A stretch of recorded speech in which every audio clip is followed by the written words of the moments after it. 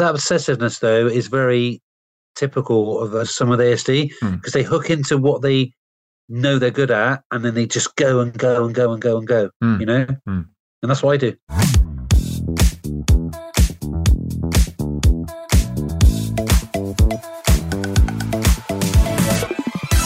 So welcome to another episode of People with Purpose. Today, I'm joined by educator, golf coach, and longtime personal friend, who I've not seen for quite a while, Marc Radford. Marc, welcome to the show. Thank you, David. How are you doing? Excited to be here. Oh, good. That's good. Well, me too. So what are you up to right now? As in life in general, or? As in life. Oh, no, just specifically now, where are you sat? Help us to visualize your presence. I'm sat in a room. I'm glad in a way that the video's not working, because there's disco lights. Okay. My daughters have installed in my bedroom to try and cheer me up when I wake up in a bad mood. Okay. I'm sat on my bed. My youngest is at Cubs. My eldest is doing her homework, and my wife's downstairs. Marvellous. So it's a kind of a joyful domestic scene, and you've managed to find yourself a quiet, solitary spot. Unlike last time, yes. Yes, listeners, we did try this one time previously, and there was a bit of background noise, but not this time. Not this time. Can hear you. So, Marc, tell us what your purpose is. Well, I looked through all the questions that your PA sent me to reflect upon, and thought they were quite deep. And basically, I asked your mum, as you did touch upon, we've been lifelong friends, although we haven't seen each other a lot recently, but I'm really close to your mum. And I said, June, I'm a bit worried about all these questions that they might answer me, because they're quite tricky. And she said, oh, just go with purpose. Just go with what your purpose is. So I've thought about that. And I really think that the thing that drives me is to serve others. That's what drives me. So in my current role at the Royal Mail, I just love, everyone seems pleased to see their postman. And I love that. I'm going back into teaching after almost a year out of teaching very shortly. And I have missed that. And I just love grabbing kids' attention and trying to take them somewhere, because I'm a language teacher. So I think it really revolves around me serving people, whether it's the people I love or the people in general in my life. So, because you're a Bristolian who speaks Russian, aren't you?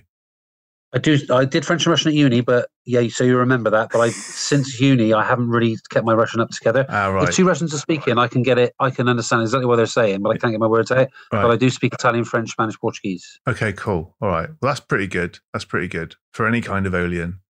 So, yeah, nice work. Wow. Okay. So, serving others. Where do you think that comes from? I don't know. I'm very much to go with my languages. I was just thinking about the words that came out of my mouth. I try to always get into the listening of others as much as I can. I've always been a great speaker and a great person stage, if you like, because a teacher's on stage. But I really do try more as I get older to listen to the other person I'm speaking to and really get into their listening. So I noticed that you're listening really hard to what I'm saying, and I'm listening to myself at the same time as well. And I think that I just really find so precious the power of the word. Like, everything matters. The smallest throwaway comment to a kid in a classroom can really make their day and really make a difference in their lives. I'm really, really conscious that the way I speak to people a lot, getting older. I mean, we're the same age, but I'm just really much more conscious about the detail of my behavior, whereas I haven't been in the past. I've been quite slapdash and a bit like happy-go-lucky, a bit more bright and breezy, and I'm less like that as I get older. Okay. So more intentional your communication then. Yep. With what outcome? What's the outcome you're looking to get to by being more intentional with the way that you speak and listen? True communication with people. Just really trying to get to the core of it, I notice in my classrooms that I often strike up a rapport quite quickly with the naughty boys, and trying to get them on side is like my eternal quest. Because I know it's a bit like sexist in a way, but girls by and large really do love languages quite And if they don't, they know almost by the time they're in 7 whether they do or not. Whereas boys, it's a little bit more fuzzy, and you can grab their attention more. So I tend to on with the boys. I'm into my football, my golf, as you said. So I can, try and get them hinged on in any sort of way like that. So, I really try and get into their minds and just really, there's tiny little things that happen in a teaching career that just make it so worthwhile. Just, you can see the naughtiest kid at their prom, and they'll come up to you and just say, thank you for like putting up with me and making me choose to do a language just by the way that you spoke to me and the way that you were. And I think that's so precious. So what is it about education right now? Because you talk to lots of people and you hear lots of things about the way education is managed and run. And I don't want you to say anything so controversial that you do yourself out of the next job. But there's a number of challenges for teachers right now, isn't there? So what are the challenges? Yeah. So what are those challenges, and what can the system, if you like, for want of a better word, do to help teachers to do that sort of high quality job that you want to do? I mean, it's almost quite bizarre, because I'm going to be going into an interview Tuesday morning, and I'm pretty sure one of the questions will be exactly what you just asked me. Right. So this is good training. Practice run then. Yeah. I just think the crazy thing is you've got to, like, the detail is you cannot say anything anymore. And that is the big challenge in education. It's so much harder to have a rapport with kids in a very genuine, open way, because things can be misinterpreted, misconstrued so easily. And I've got to watch my language. I've got to watch the way that I speak, so that nothing can be misconstrued and misinterpreted, which is so easy. And I think that schools is such a hard thing, because kids aren't stupid. They know within minutes if you're a good teacher or not. But then it's up to you to keep them like, involved in in their learning, and just, learning to learn is a massive thing. And I don't think that schools I think schools trust their teachers less and less, which I find such a great shame. Mm. And that's the biggest challenge, I think. So what's the reason why schools are trusting their teachers less? Because they're so bound by having to safeguard at all times. That's what I find a massive shame, and that's what I need to be more careful of going back into the system in a couple of weeks' time. Okay, so to sort of paraphrase maybe what we're saying a little bit. Yeah, we've got a bit of a culture which is becoming a little bit more PC, politically correct, and we've got a bit of a culture which is, I guess, protecting more and more characteristics in people. Yeah. And that, it sounds like, I mean, I'm joining 2 and 2 together and making 5 here, but it sounds like that social trend is perhaps making institutions more cautious about that freedom of speech, about that way to build relationships and rapport. Right. Okay. Completely agree with you. The massive problem is there's a massive chasm for me there's a rupture between people saying, oh my God, you can't get a class of 30 now without having someone who's not non-binary or not straight in your class. And I embrace that. I embrace every single difference that there is, and schools are great at doing that. But then there's a massive thing in society where that's frowned upon as if we're pandering to them. But that is the way that is the way society is, I'm afraid. Mm. That is the reality of it. I had a class, my last job, average ability. I had two non-binary kids in the class and 7 special needs classes at 30. That's nearly a third of the class. Mm. So every single exercise that I had to prepare, I had to think about that. Every single thing I did.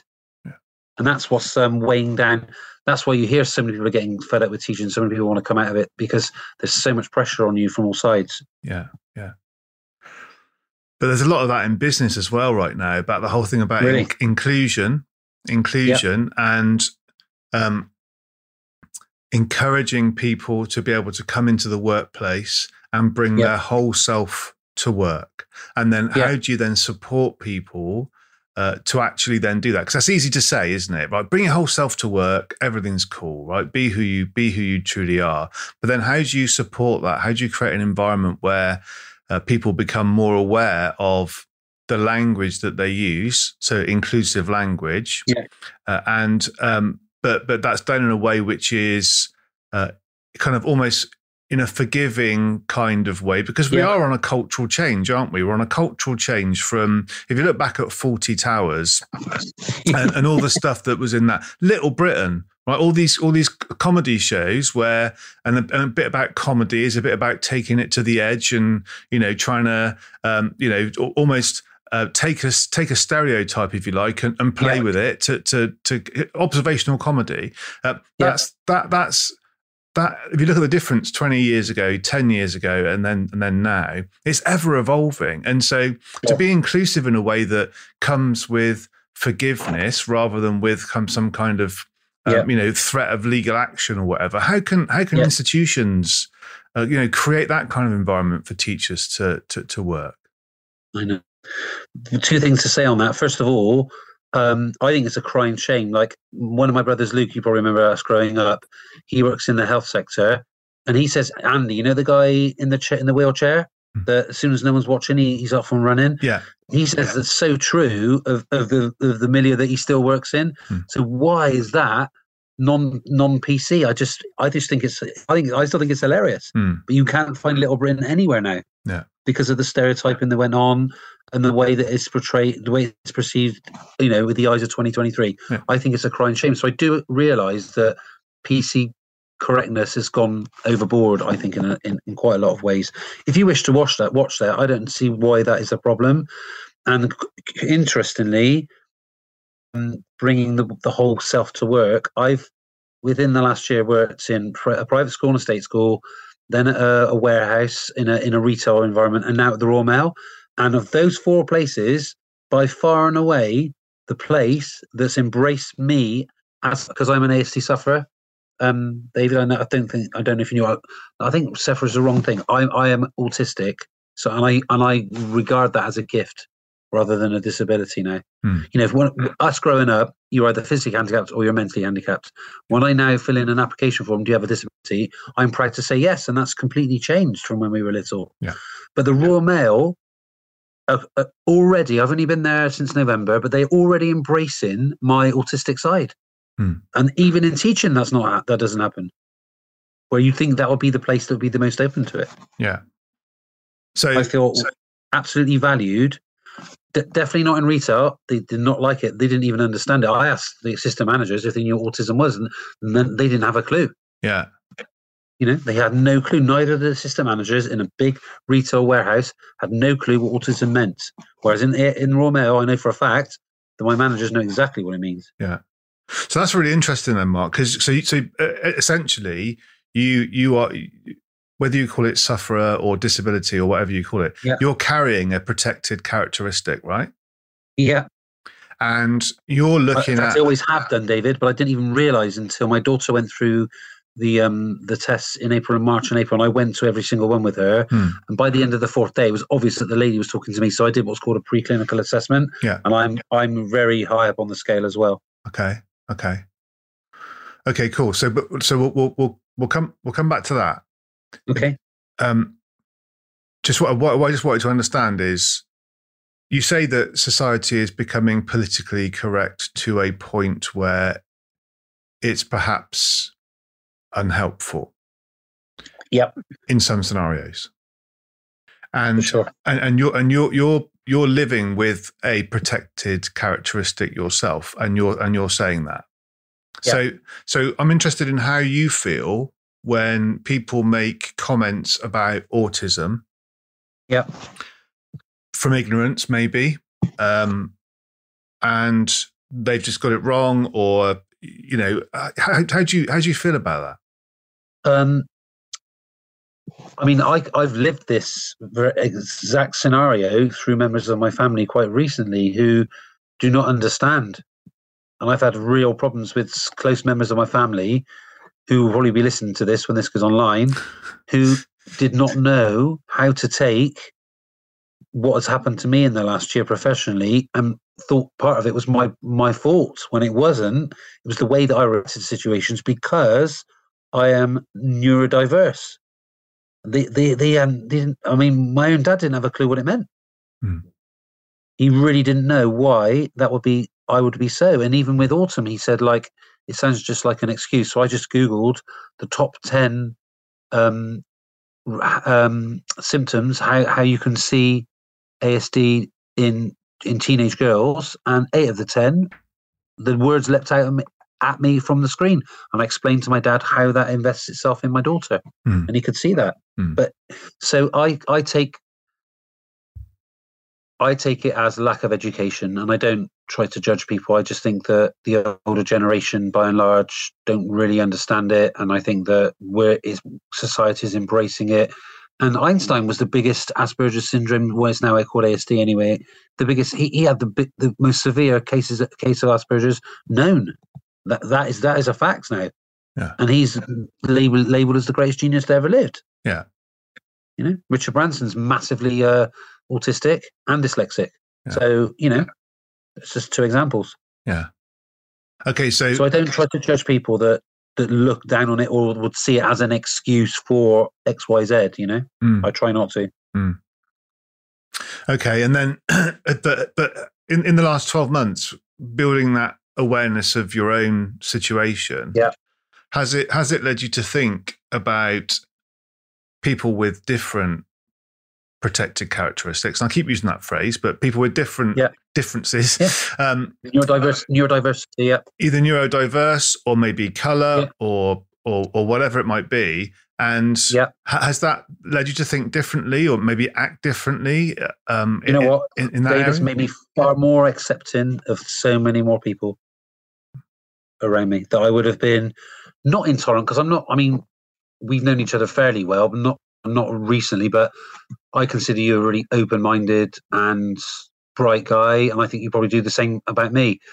But I would not dismiss those things, but I'm very, very much more open to that now, just through my own journey. You know, I've lived and coped with it and didn't even realize until I sat and watched and learned how my daughter finds it so hard just to get through the day at school. She is incredibly bright. She makes me look thick. I mean it. She's so bright. She's like first in a year for English, third in a year for maths, second in woodwork.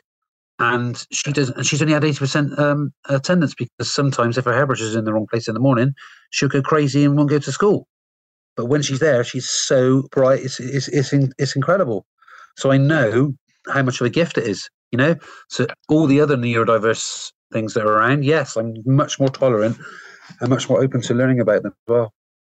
So what is it that the education system or the workplace needs to do differently to allow people with ASD or living with ASD to express their gifts in a way that means that they can add value, and the organizations or institutions they're in can also get the benefit from them? I just think finding, just being accepted. So in my last job, I failed my probationary period at a warehouse, would you believe? After 27 years in teaching with an unblemished record, I was asked to leave because I didn't fit in what their rigorous business needs were. They've got to look, they could have put me in front of spreadsheets. I could have worked stuff out for them in 10 seconds, but they would never have given me that chance. Or on the meet and greet at the warehouse, because it's a big like supermarket. I know I was the best in even my supervisor said I was the best there, because I'm quite warm, I'm quite open, but that's just me. It's not me naturally. I've just coped. That's how I've coped with my ASD, is to mask all the things I don't understand. Like my best friends take the mick out of me completely, constantly, because I don't get jokes. I just don't get. I don't understand social norms. I still don't. Okay, because ASD. And ASD stands for Autism Spectrum Disorder. Is that right? Right. Yeah, that's right. Okay. Autistic Spectrum Disorder. Yeah. Okay. And that now engulfs Asperger's. Now is part of that. That's and you know, dyspraxia, dyslexia is nothing to do with that. But Asperger's now is considered just another form of ASD. Because if I think back to our childhood, I remember you. You definitely were a joker.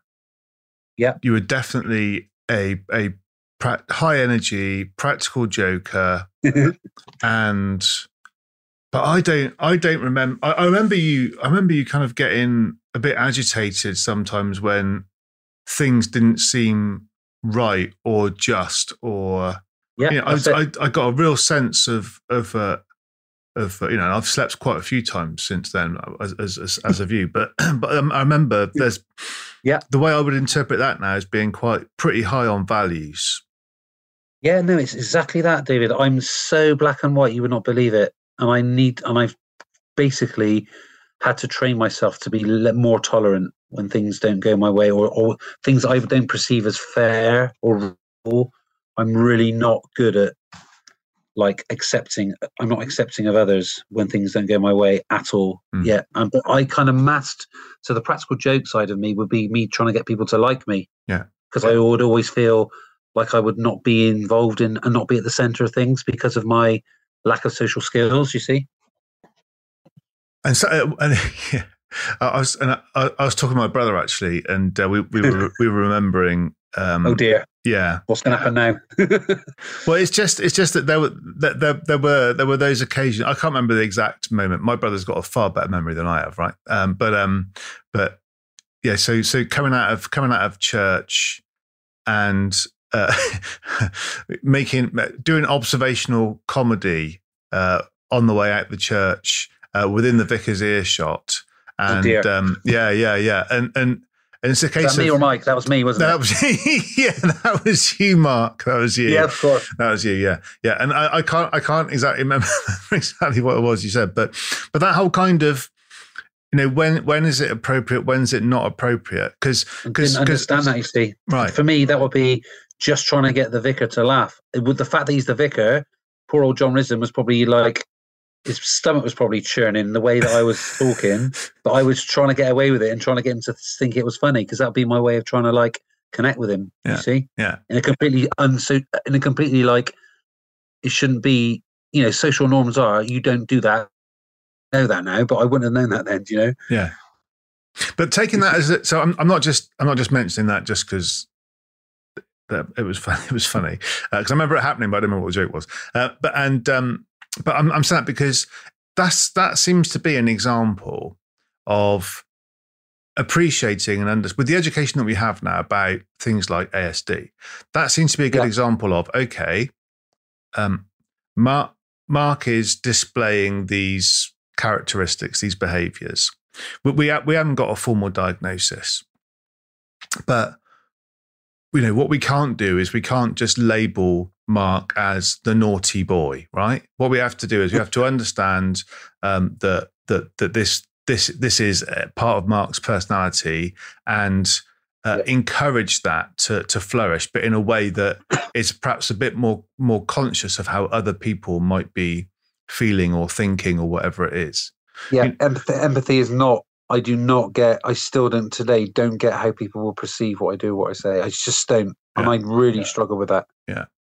And I know my daughter does too. Yeah. Okay. So how do say people in businesses then, or people in schools, like teachers and deputy heads and the people that are going to make these decisions about whether somebody needs to be disciplined or whether somebody needs to be understood, how do they tell the difference? That's down to, it's so hard. I get it, but I'm more than happy to talk about it. I was completely misunderstood in my last role, and 2 or 3 little things that happened were completely taken without the fact that I'd stood up in front of the whole staff and told the whole staff that I was diagnosed with Asperger's in the 90s. Whereas if they'd have actually taken that into consideration, it could have been just a simple conversation and we could have moved on. But they didn't want to do that. So they were just so inflexible. And it's ironic that it was an educational establishment that decided that they didn't want me to work there anymore. Quite incredible. And you would think that of any milieu and in any walk of our society, surely an educational establishment would be the one that would be the first to pick up on that. Yet it's not there. It wasn't there. It wasn't even in the private school. That was the state school. It wasn't even in a wholesaler's. It's the Royal Mail that has been so much more open to me as a package. It's quite unbelievable. And that is interesting, because that strikes me as a situation which shouldn't happen. But the teacher registry agency has basically told the school that they didn't act appropriately towards me. So I've effectively won my case. So I'm going back into teaching. Okay. Right. Okay. So they said, even if the things that were proven that you've alleged against Mark, even if they were all at their highest, proven at their highest level, which they're not, they will not in any shape or form constitute gross misconduct. Yeah. So I'm exonerated. I'm back in. Okay. And are you able to talk about this publicly, Mark, now? Is that... Yes. You are? Okay. Yeah. I just don't want to, you end up running into trouble as a result of this conversation going public, because... no, all fine. Because this is actually really, really valuable, because organizations make mistakes. I mean, I've been in situations where, we've had challenging situations with people in a business context. Yep. And we've been unable to come to a resolution, and that person has ended up leaving the business. And what we've done we've had situations like that is looked at, okay, so what could we have done differently? What could we have done better? Yeah. That doesn't sit well with you, does it? Well, you've got the information that you've got at the time, right? So in a scenario where there's somebody who's finding it challenging for whatever reason, yeah, it's so important to do whatever you can to understand what is going on and not to make assumptions, and to do that as early as possible.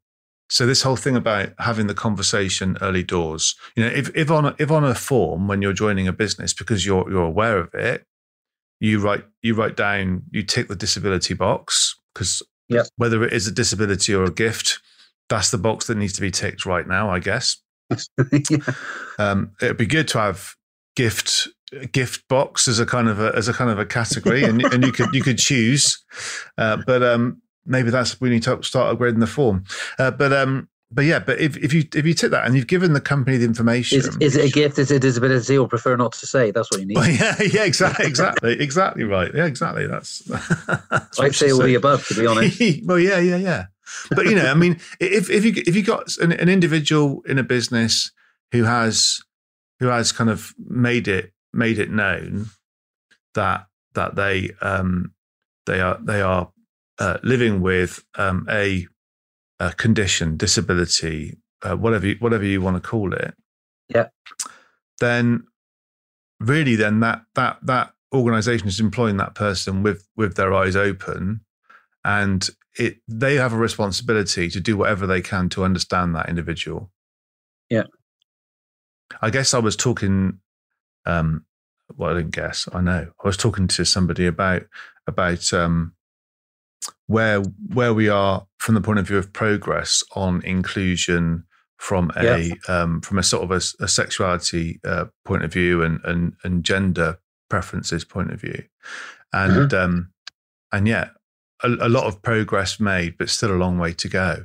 Of course. And I've always felt that neurodiversity is a bit of a, I don't know. I think I'm not sure that we talk about that enough. We talk a lot. We talk a lot about the other protected characteristics, if you like, or we lead with that. You're so right. I can be quite personal, David. Even your own dad. I went round to your house the other week. Yeah. Your dad sits there with this spreadsheet about birds. Yeah. And have you seen it? The second I saw it, I said to myself, "This guy is autistic."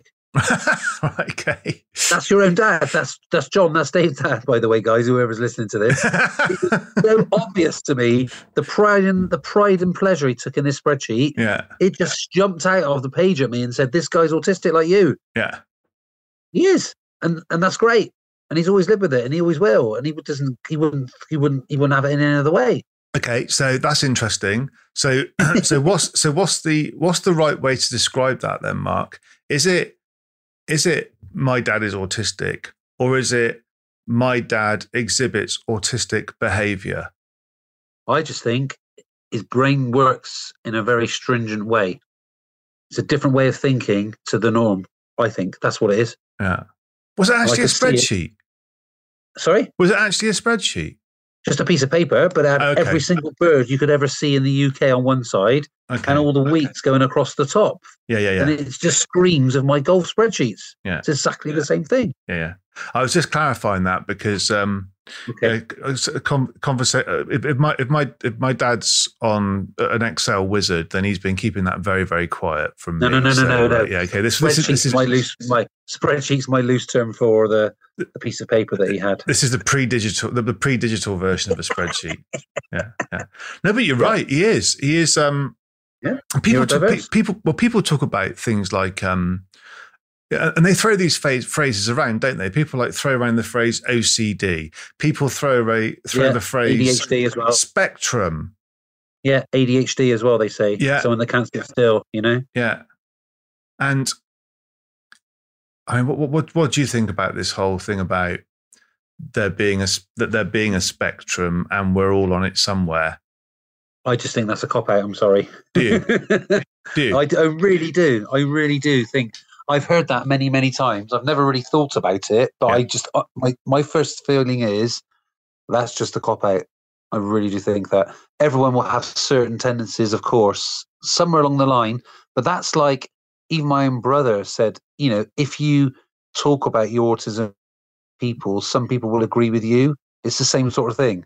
Like if you ask enough people, you'll get people to agree with you. It's the same for me. It's the same sort of like scenario. I don't agree that, like, for example, your mum is no stretch of the imagination on the autistic spectrum at all. There's nothing in her, and I know her well. There's nothing, not 0%. There's nothing with her. Whereas your dad, the way that I identify in common with your dad is that I don't think he gets social norms, and he's quite happy not to get them. And I'm exactly the same. Whereas I'd like to. Because I'm more inquisitive. He just stays to the side and he's happy with that. But that's where I'm really similar to him, I think. I'd love to have this conversation with him, but I don't think Mum thinks we could ever have that conversation. So, well, he might listen to this and might give you a ring. So, oh dear. But in all seriousness, though, this whole thing about not getting social norms. Yeah. Sometimes you do. I mean, you're massively sociable. Yeah, but it's like a cover, because if you left me, it's like my wife's always saying, "Are you sure Autumn's okay upstairs? She can be up here for 2 hours. She'll be fine because she's in her own little world. If you leave me on a golf course with 2 golf balls and 8 hours with no person near, I will have the best day." So the social side is only to get people to like me, and I've kind of like refined that through my life. And I am a very sociable person, and I do like I organise a golf competition and there's 20 of us that turn up. I'll organise, language seminars for my students, etc., etc. So that side of me is to bring people in, but it's not. I'm so happy on my own. I really am. Like tomorrow, I'm going to go. I'm not allowed to work tomorrow because we've got to have the day off in the week. I try to work a bit more overtime. The course is only just rim because of the flooding. I'm going to go and play on my own, and I'm going to be so happy tomorrow, and I won't see a soul. So that's my natural state, With all this water on the ground, if you only need to take 2 golf balls with you, then you've obviously been spending way too much time on the golf course. 208 rounds last year, David. It's quite obscene. That is quite obscene. So I calculated if I started at January the 1st at midnight and each round takes me 4 hours, I've played solid golf from January the 1st to February the 7th. That's autistic in itself. Do you see? Yeah. But it's not just one thing, is it? That's kind of like a one-dimensional kind of explanation of it.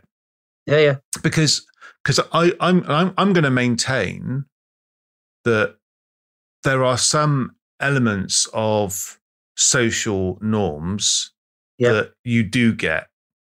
And so there are rules of the game, right? I'm just putting this out there as a hypothesis, right? And you can argue with it. No, I'm not judging. I'm just, right. So you're not a judgmental person, David. Don't worry. Okay, cool. Long as and if I accidentally judge you, then I will learn the lesson, right? So social norms. Yeah. So my take is there are scenarios where you understand social norms and you are sociable. And you play the game, right? In the same way that somebody, say, like my mum, then say, if you say she's 0% ASD, has some understanding of social norms, some understanding of the social dynamic, and plays the game. So you're both so with taking the comparison between you and my mum out of it, because that's probably not helpful. But so somebody who is and somebody who is not, or like I say, they're playing in a similar kind of field, and so what's the real difference that makes what you have a gift that the other person doesn't have? Really good question. I don't really know, because I think that's different in all people. I know that for my daughter, she's really, really, really quick when it comes to her learning at school, and she'll get things straight away. And I think that was why, you said I was naughty growing up. I think I was bored because I'm quick, I'm intelligent. And I think because I was quick, I then try and, because I think the big difference between, you did say your mum, if I can just compare as someone who I think's that nothing like me in that way, I still don't get social norms. And I have to play by trial and error to understand the social norms. Whereas I don't think your mum does, or someone like your mum. Whereas I don't, I seriously, you could say it's an excuse, but I'm like, I have to watch myself, even now, is what I say to school kids. I could be thrown out just overnight, and that's not happened. It didn't happen because of that in the past. But I don't have a social filter. So I will speak to the headmaster of a school the same way I'll speak to the cleaner. The same way I'll speak to the two ladies that came up to me in the street yesterday, one who was wearing 2 tags and was on a curfew, and the other one who just come out of prison that came up to me in the street and said, "Have you got any posts for me?" Oh, of course I haven't got any posts for them. They're walking in the street. But I spoke to them in a jovial, nice kind of way, the same way I would as if I saw the headmaster in the corridor. I don't seem to have a social filter. And I still struggle with that massively. Okay, so maybe then a bit of a difference there then is you do feel like you don't have a social filter or you're a consciousness, if you like, of those things. I'm not inhibited. I'm not inhibited. Yeah. I can speak to everyone at any time. Yeah. Yeah. But that's me. That's not like your dad. He's completely the opposite. He wouldn't, I don't think. Yeah. And yet my dad can be incredibly sociable sometimes as well. Sure. Yeah. It's really interesting, isn't it? Because there's no. The fact is, we are all individuals. Of course. And there is therefore no, one answer that's going to satisfy everybody. But what this conversation does is it kind of exposes the fact that we need to do something which you said earlier on, is we need to think differently. Yeah. And so I guess what I'm trying to work out is, because I wouldn't describe you as being a naughty boy at school. Really? No. I can definitely see how you could be disruptive at times. Yeah. But I wouldn't have you in that bracket. No more than me. Because I was like cheeky and sociable and would chat, and I got a direct hit back of the head with the board rubber from one of my teachers. I won't say their name just in case they're listening. Well, I'm happy for them to be listening, but in case anyone from the establishment gets in touch and says, "Oh dear." Yeah, so because again that happened in the 80s, Yeah. chalk would be I mean, they don't even have chalk in classrooms these days. So chalk would be launched across the room, or a board rubber would be launched across the room. Of course. And that would be a way of getting your attention. Yeah. Quick funny story before I forget. When I was given a family questionnaire to do, I tried to not worry my mum. So I went to, remember Pete Curtis growing up? Yeah. Do you remember him? So I asked him if he'd do this questionnaire for me, and he looked at the first 3 questions and said, Mark, I think you'll get your mum or your dad to do it. So I got mum to do it. I sat down with mum and said, this is all about me, mum. It's to just, it's to help these guys with what's called a preclinical assessment. And she goes, so the first question was something like, blah, blah, blah. Second, third question, did Mark ever play imaginative games with other people? Or what do you think, Mark? I said, Mum, you've got to answer for me. It's not me. Oh, I don't know. Absolutely, I can't answer that. What do you think, Mark? I said, Mum, it has to be you, not me. Okay, so no. I knew the answers before she'd say them, but she had to say them. And then we got to another one, and it was something like, did Mark ever play in small groups in imaginative games out in the street? And she said, I can't answer that. I said, you told me not to ask you. Can't answer that. I said, Mum, why can't you answer it? She goes, well, you said the answer is yes or no. The answer is never, Mark. You never did that. She was being even more autistic than me, and she was the one supposed to be doing the assessment, the questionnaire on me. It's obvious to me from that second that that's where I got my autism from, was from my mum. But she couldn't see that. She wouldn't say yes or no because it was never. But she it's crazy, So Autumn got it from me. I got it from my mum. That is a fact. I remember you being quite imaginative with play. How interesting! Tell me more. Well, you used to make games up. Well, that's because that was my games. Right. Okay. Tell me more. So if it's a game that I like, if I can invent the rules and everyone can stay in my structure and have a good time, then I'd love to make games up, and I keep the scores. I've still got. Do you remember we used to play Lockleys on a Sunday? Do you remember that, David? Yeah. Yeah, I've still got every single score and every single game we played. Who scored at what minute? I've still got that book.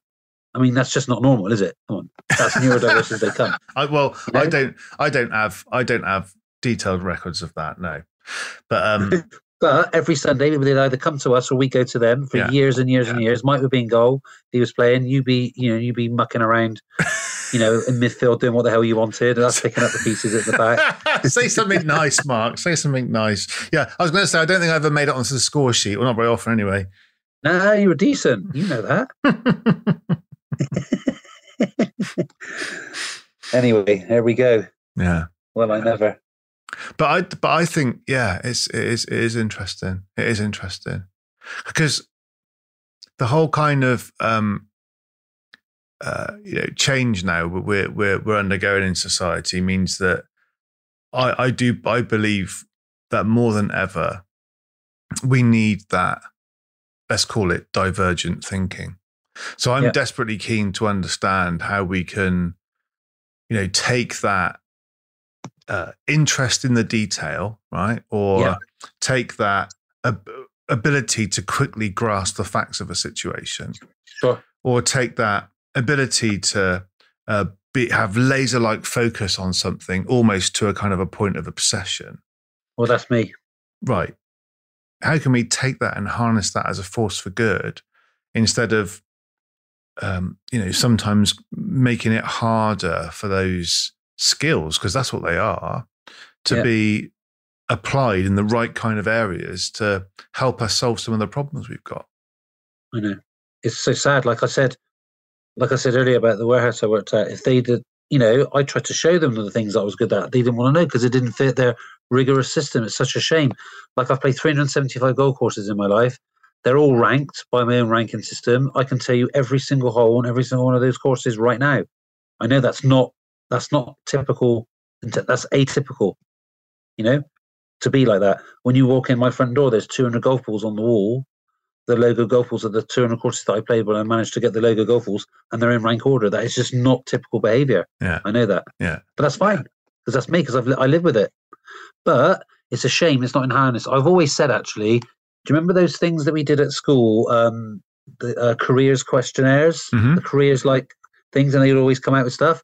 They always used to come out with me as prison officer. Like, that fills me with dread now to go into a prison, but I think I would have been good at it.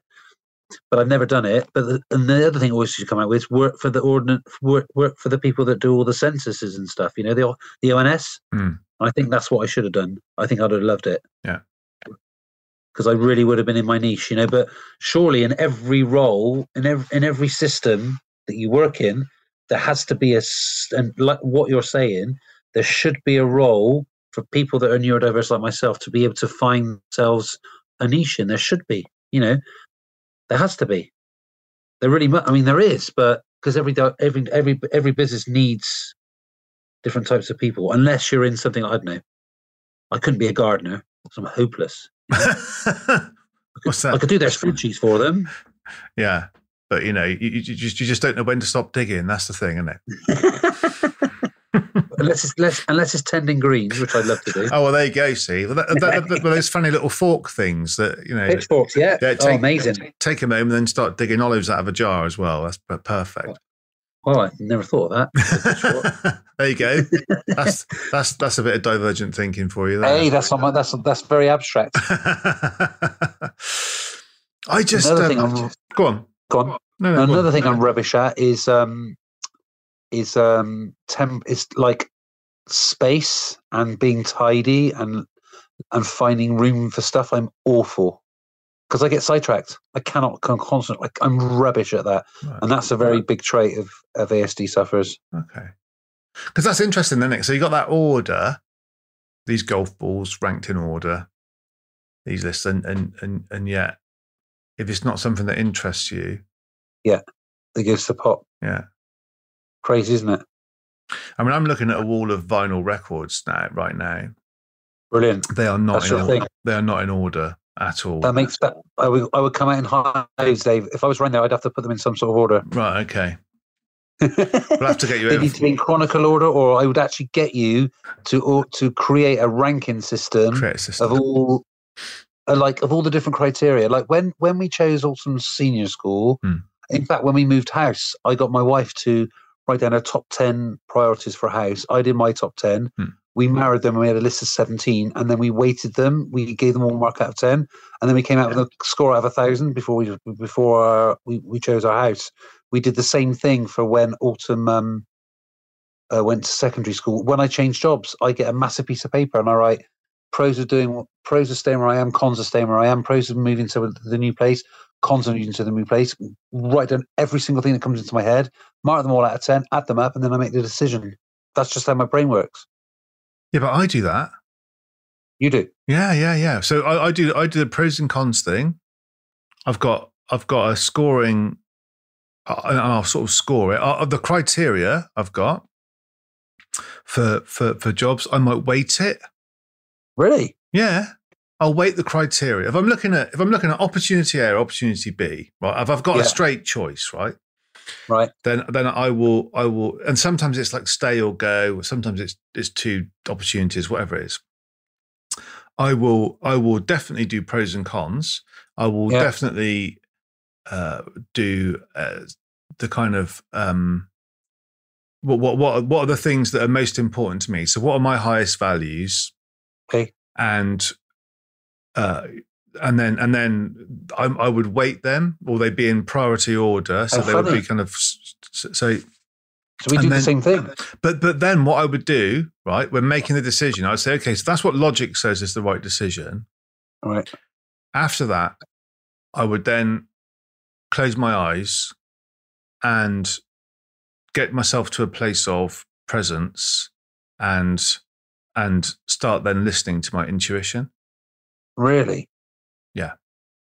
And what I might do then is just kind of write out just a stream of consciousness, because if what they say about your conscious mind, your subconscious mind, if your conscious mind is the bit of the iceberg that you can see that's above the water, to use that analogy, if they say that 91% of your consciousness is subconscious, so if you can quieten that conscious part of your mind, and then go into your intuition and dial into that, then that gives you a kind of like a heartfelt answer to go with your head felt answer, if that makes sense. I never would have thought of that.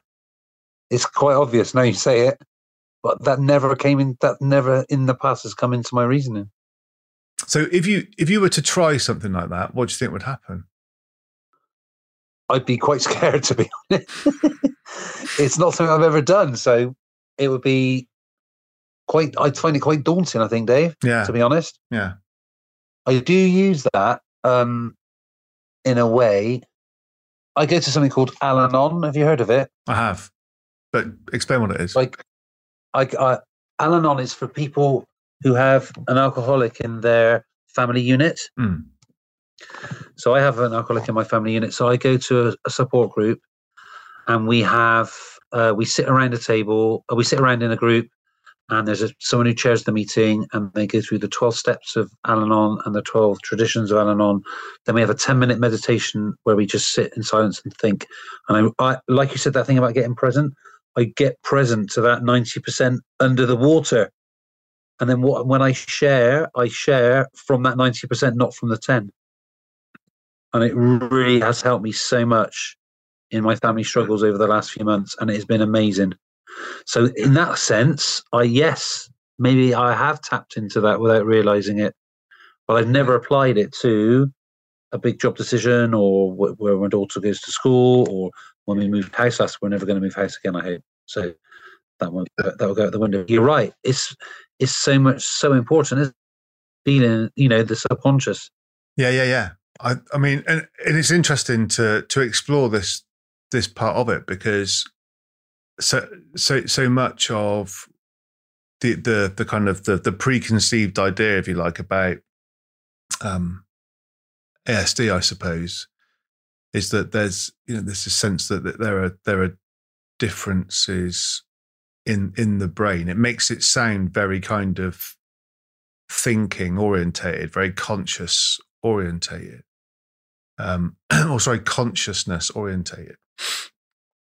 But as you say, person A living with ASD will be more comfortable doing what you've just described, and the context will make it important to them. Yeah. And person B might have the same context, but they might have a different kind of ASD, or an ASD that manifests in a different way, and might find that a lot more challenging. Yeah, completely agree. It's fascinating. Yeah, both of those people would be at a disadvantage in terms of the people around them. So a person C who would be less neurodiverse. Mm. I'm a great believer in that. Yeah, and that's the thing we need to fix, really, isn't it? Because you're right. If you've got somebody who without, let's say without, I mean, I am the kind of, I've yet to meet somebody who hasn't exhibited some behavior on some level that you wouldn't think, that's a bit different. Whether that's me being a bit of a cop out, as you described it earlier, and saying, okay, yeah, but you're just making excuses. And No. But if you really talk to people like you seem to, then you're bound. I think you'll find that more, though, won't you? And the people who talk about themselves, and guests I've had on here, I've had somebody who describes himself as a cyber mercenary. Who's basically a hacker, a guy called Chris Rock, and he just becomes obsessed about solving problems, and he just says, look, this is the way it is, and I do it through hacking. I've always loved computers. I've never really been that sociable. He's married with children. So he's not a hermit. But he's got a skill, and he's found a way to deploy it. And he's not a hacker. Because he's coped with it.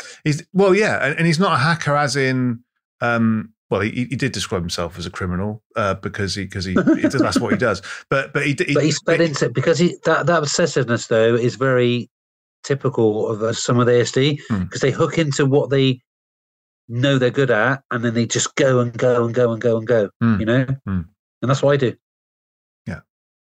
Force to be reckoned with. Mark, we've been talking for about an hour now, and so, but I found it a fascinating conversation. I'm not really sure how to conclude it. we don't need to. How would you summarize our conversation? I'd say just a deep, I would summarize this as just a foray into our past friendship and maybe future friendship and all sorts of like fireworks going off from side to side. That's right. I wouldn't know how else to describe it, David. All right. Well, that's pretty. Would you be happy with that? That's pretty good. How would you sum it up? Well, let's have a go then. So I would describe this as an exploration into the kind of challenge that society is facing right now. We've got people with skills. We've got people that have got so much to bring, and we've also got people with feelings, right? That need to be looked after. Yeah. And whatever we can do in a way that encourages people to bring their value, we should be trying. And my personal view is it's, you're going to be in a situation where, as these things evolve and emerge, we're going to be losing people. People are going to feel like they've been disenfranchised and all that. That's going to happen. But we've got to do everything we can to minimize that, and to provide the support in schools, to provide the support in the workplace. Yes, right. For people to be able to express themselves. And maybe I'm being a bit narrow just thinking about education. No, much more detailed and much more thorough than my explanation. Mine was very artistic and flamboyant. Yours was, that's brilliant. I love that. And we could probably summarize it in fewer words by just saying, look, this is food for thought. People need to think about these things. And then, okay, once you've thought about something, do something different. Because, like I say, we've got people who can really make a contribution, probably sitting there massively frustrated that their potential is not being recognised. And we've got to find a way to unleash it. You're right. Unleash that potential. Rock on, Mark. What's your favourite joke? What's walker and a driver? And the driver says to the walker, do you know the way to Donegal? And the walker says, are you walking or are you driving? And the driver says, I'm driving. And the walker says, that'll be the quickest. And when I said that to my daughter, she said, Daddy, that's a granddad joke. I'm not even a granddad yet. So that put me in my place. Right, fair enough. Good. All right. Have you got a favourite joke, David? I'm not very good at jokes. I'm more observational comedy, me. Oh. I don't know. 2 elephants fall off a cliff. Boom, boom. Oh, God. Tumbleweed. Good. Well, there's a way to end the show on that bombshell. Thanks, Mark, for coming on People with Purpose. David, if you ever want to take a part 2 and take a specific angle, I'd be more than delighted. Cool. Well, look, what I think we should do is I think we should put that to the audience. So if there are any topics, anything we've touched on today that anybody listening wants to explore further, then please get in touch. So the details are in the show notes. It's David at peoplewithpurpose.live. Mark, if people want to get in touch with you, are you happy for people to get in touch? Absolutely. So just, I guess, email me, Marc, M-A-R-C, Radford, as in Bradford without the B. So that's MARCRADFORD 21 at gmail.com. Brilliant. More than happy. Cool. And just let Mark know that it's from the podcast, so he knows where you're coming from. Awesome, Mark. Thanks ever so much for coming on. It's been brilliant speaking with you, and I've definitely got lots to think about. So I hope everybody else has too.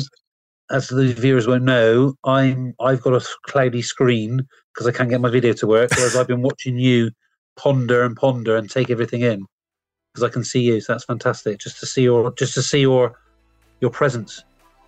Cool. Good.